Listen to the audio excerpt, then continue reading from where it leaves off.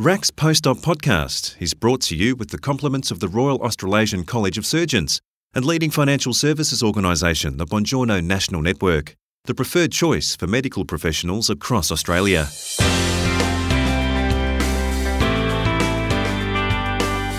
Economically, it's a tough time right now.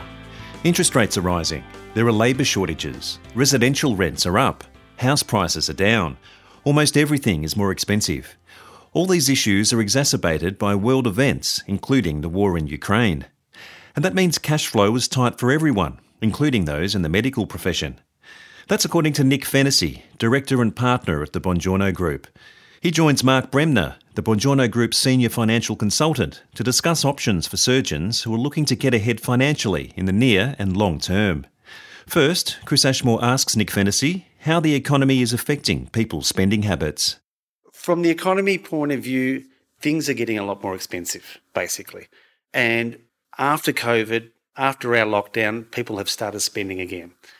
As people spend more, it puts inflationary pressure into the economy, which means it pushes up all the prices.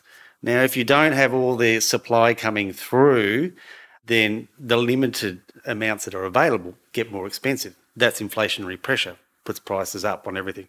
So what we're seeing now is everyone's spending money and spending money and spending money and spending money, and the government are going, all right, things are getting more expensive. People are spending too much money. So we need to rein that back so that the prices go down again to a more sustainable level. That's what the government want to do. They've got their set targets that they want the economy to live within, and we're far above that at the moment. Anything you want to add, Mark? Yeah, I'd agree with that. I think the other interesting thing is that we've seen rates rise, for example, by 3% in a relatively short period of time.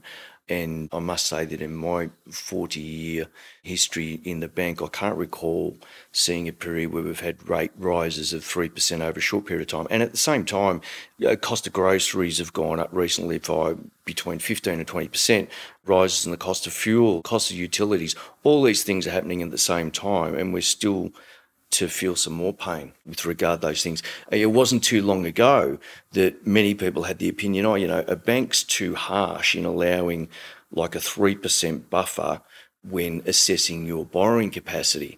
And when rates were in the 2s and 3s, that might have seemed a bit harsh. But, here we are, 9 months down the track, that 3%'s been chewed up already. So, to me, that explains very clearly why people, regardless of what you earn and what your commitments are feeling it. Yeah. Now, Nick, if I can turn back to you, are the current conditions likely to stay with us, or will things get better, do you think? They will stay with us for at least 2023 and maybe into 2024. So economy is cyclical. It goes up and down. It depends on the periods of time it goes up and down. So at the moment, the economists or the experts reckon that it'll continue on for this year. You'll have more interest rate increases this coming year to reduce down the inflation rate and to bring people back into line with where the government want to be. So it is going to be an extended period for the rest of this year. Hopefully after this year, things will either plateau or they're even expecting some drops in interest rates over the 2024 year. So hopefully that will come into play. Already the news reports have seen people have stopped spending in the new year. So that will help that situation. But there is a lag with the economy, with spending and the government figures. So the Reserve Bank is reactionary and they will react to what we've done 2-3 months ago and make changes accordingly. Things may have already changed in that period of time, but they won't know until a few months down the track.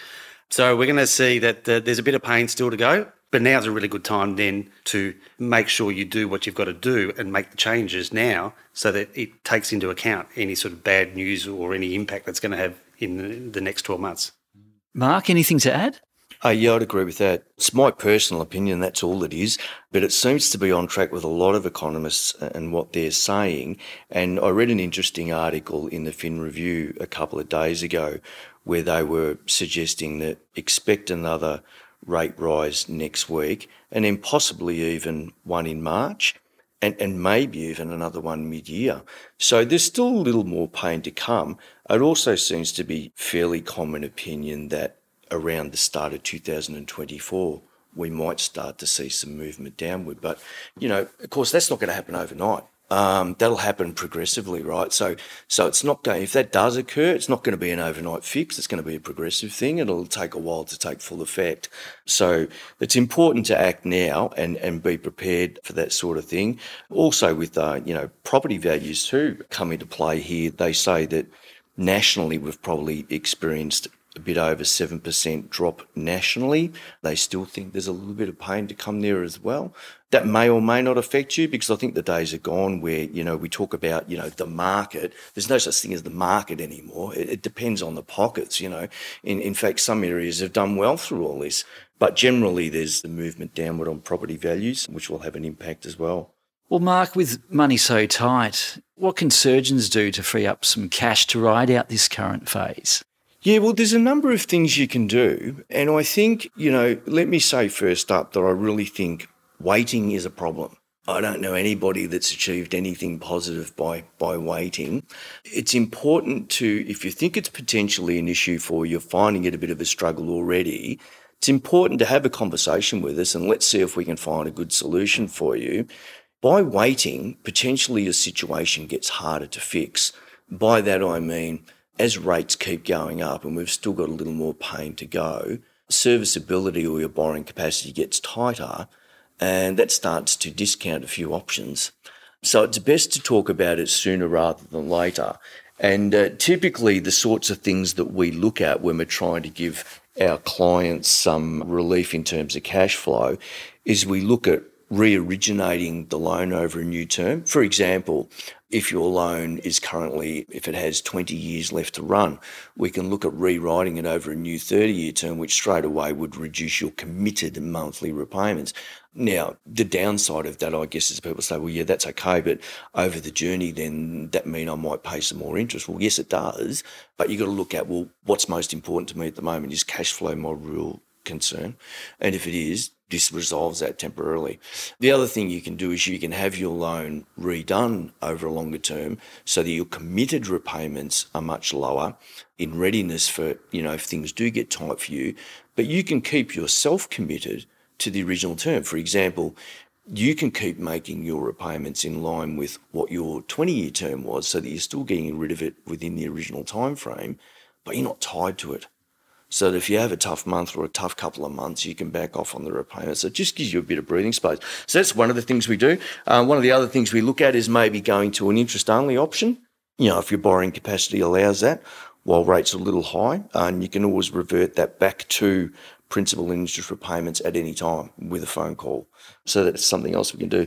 And then probably thirdly, what a lot of people do, I know I've done it personally myself, is get an equity release. So you can have a facility, call it 100,000, for example, just to have available when things get tight and to call on in need. And it's not a bad strategy regardless of what the times are.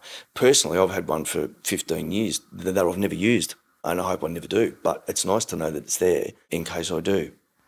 Terrific. Well, Nick, anything to add? Yeah, the equity release idea is a really good remark. This is something I did myself over the last 6 months.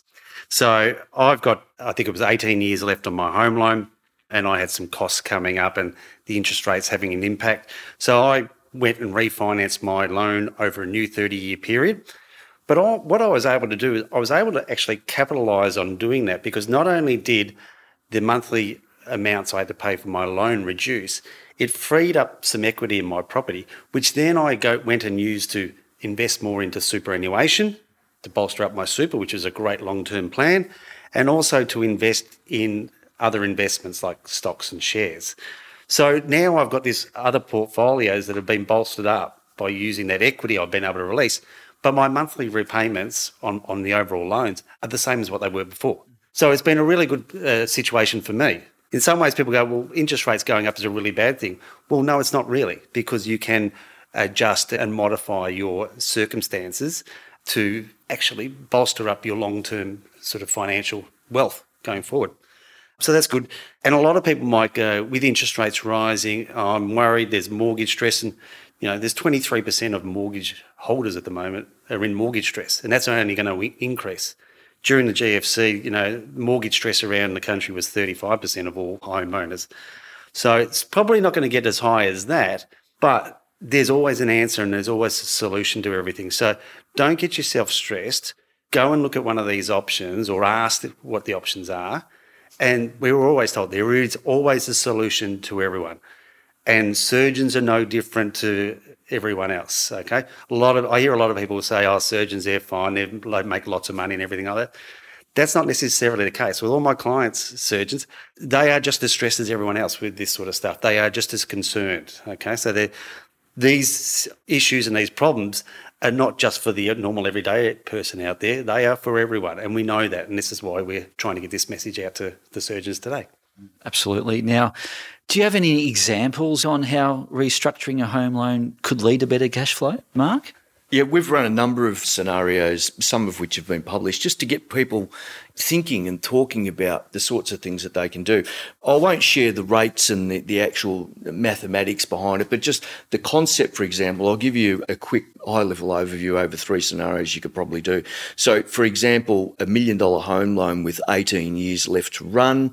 If you refinanced it over a 30-year term, the actual monthly committed reduction in repayment is about $1,667. This is assuming a certain rate. For example, used 4.93, for example.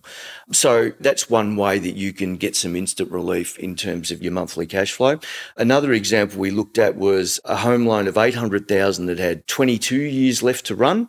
We thought, well, what can we do for this client? They wanted some relief, but they always wanted a bit of a backstop there, a line of credit to have available in case there's hard times. So we looked at rewriting that 22-year loan over a new 30-year period and set up an equity release or a line of credit of $100,000. What that meant to them in terms of monthly commitment was actually a reduction of $178 a month. So there was essentially no change to their monthly commitment, but they managed to get this additional $100,000 facility, which gave them great peace of mind. And then lastly, which is often a good outcome for people that have investment properties, again, $1 million home loan, had 20 years left to run. We refinanced it over a new 30-year term and put it on 10 years interest only, because you can do that. And that resulted in a cash flow saving or a committed monthly repayment saving of just over $2,000, which is significant. The thing about all these types of scenarios is it's important just to get the conversation started with a lot of this stuff, because a lot of people don't know that these things are options. For example, a lot of people understand since the days of the Royal Commission and responsible lending, it's quite common knowledge now that age can potentially be a problem. For example, banks consider your usual retirement age at 75, and they like to see that if they're approving a loan, that the overall term would see it expired or repaid in full before you reach the age of 75. Well, yes, that applies in, for example, purchase of an owner-occupied home or your family home.